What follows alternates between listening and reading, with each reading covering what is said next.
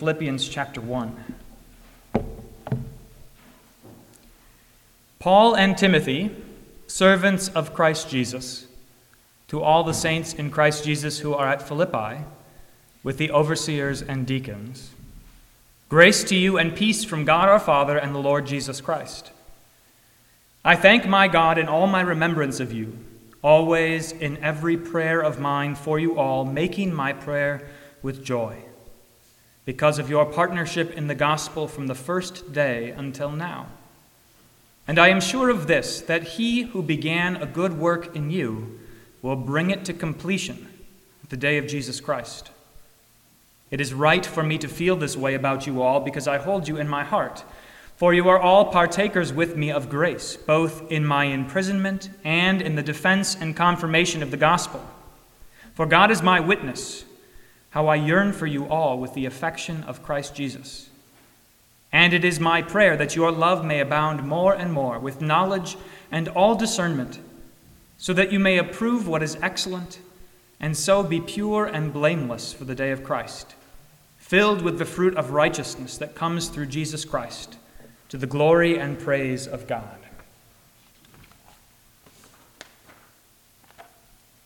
O Lord, have mercy on us. Thanks be to God. In the name of the Father, and of the Son, and of the Holy Spirit, Amen. You've heard that wisdom that's so important, that you shouldn't ever pick a fight. You shouldn't ever pick a fight that you're not prepared to finish.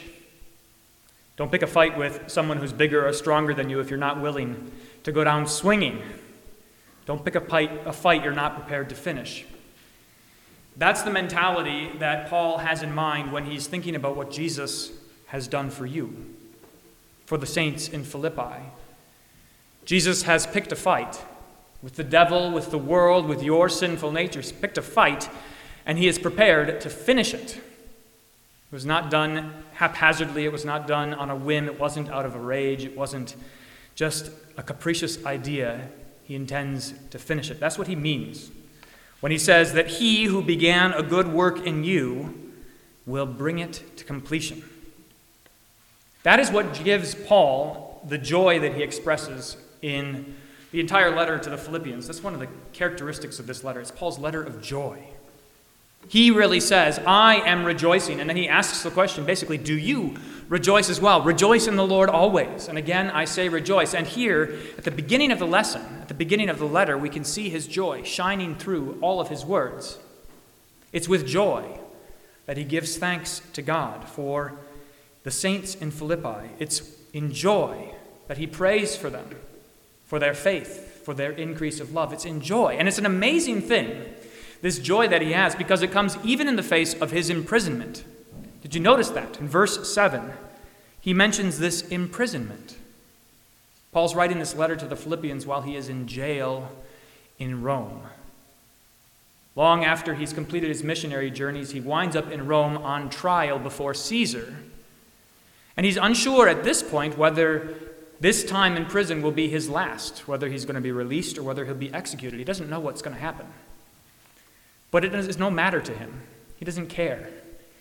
He's writing this letter to the Philippians in joy, kind of like he did the first time he visited the Philippians on his second missionary journey. He arrived in the town and he met this gal named Lydia, who welcomed him, who heard the gospel, who opened her home in hospitality. But Paul ended up in jail with Silas. And even there in jail, Paul and Silas were praying and singing hymns to the great astonishment of everyone who was around them.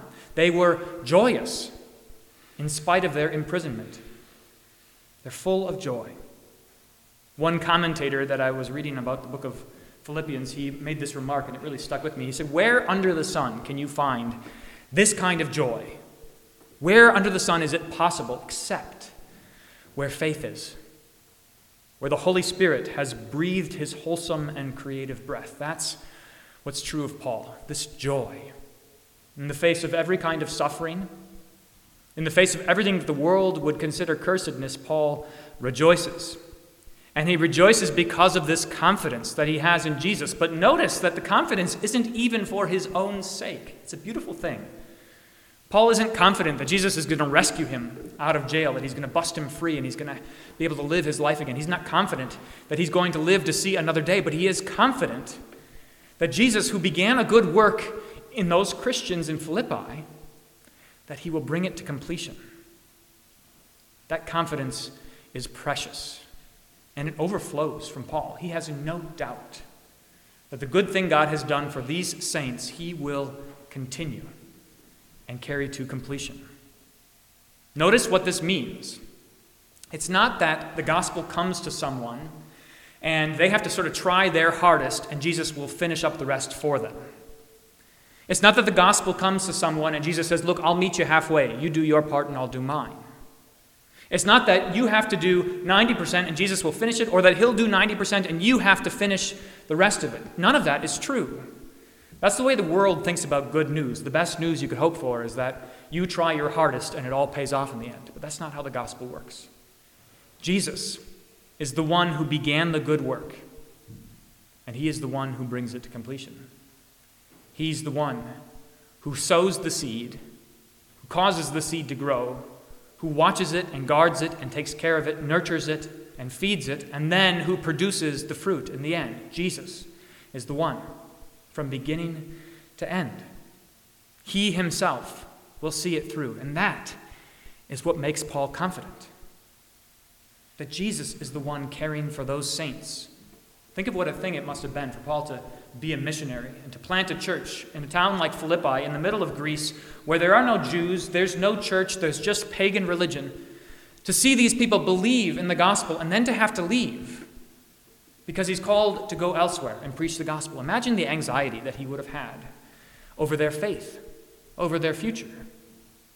But he doesn't express any anxiety in this letter. He expresses joy and confidence in what Jesus is doing, because the one who began the good work is also the one who's going to bring it to completion.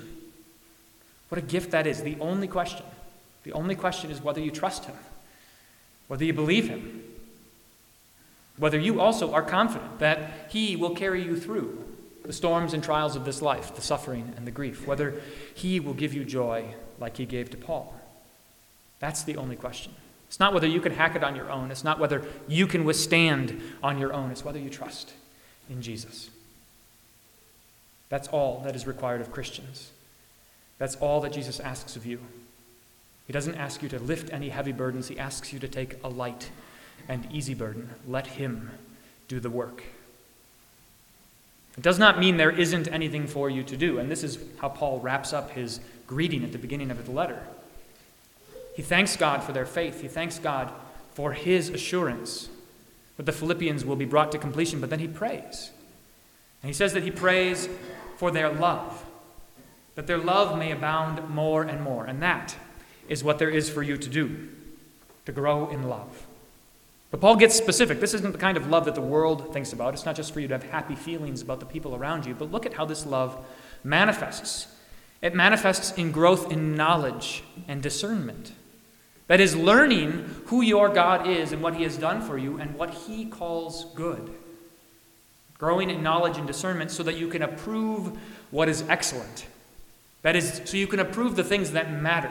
That's what the word excellent means here. It means the things that actually matter. So that you can avoid being distracted by the things that don't matter, which means that then you can give what is good, what is precious, what is lasting to those whom you love, and not give them faulty or failing or temporal things. Growing in knowledge and discernment so that you can approve what is excellent, so that you can be pure and blameless for the day of Christ. It's often that we are pessimistic as Christians, that we think we're just going to struggle day in and day out and nothing is ever going to improve. That we're going to battle against our own sinful nature and we're always going to fail and we're always going to fall. And it's true to some degree. We're never going to be free of temptation. We're never going to be free of sinful desires. We're never going to be free of evil. And yet, Jesus is, in the course of our lives, making us pure.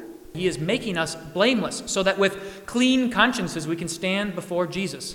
Not putting our hope in our freedom from sin, but putting our hope in everything that he has done for us.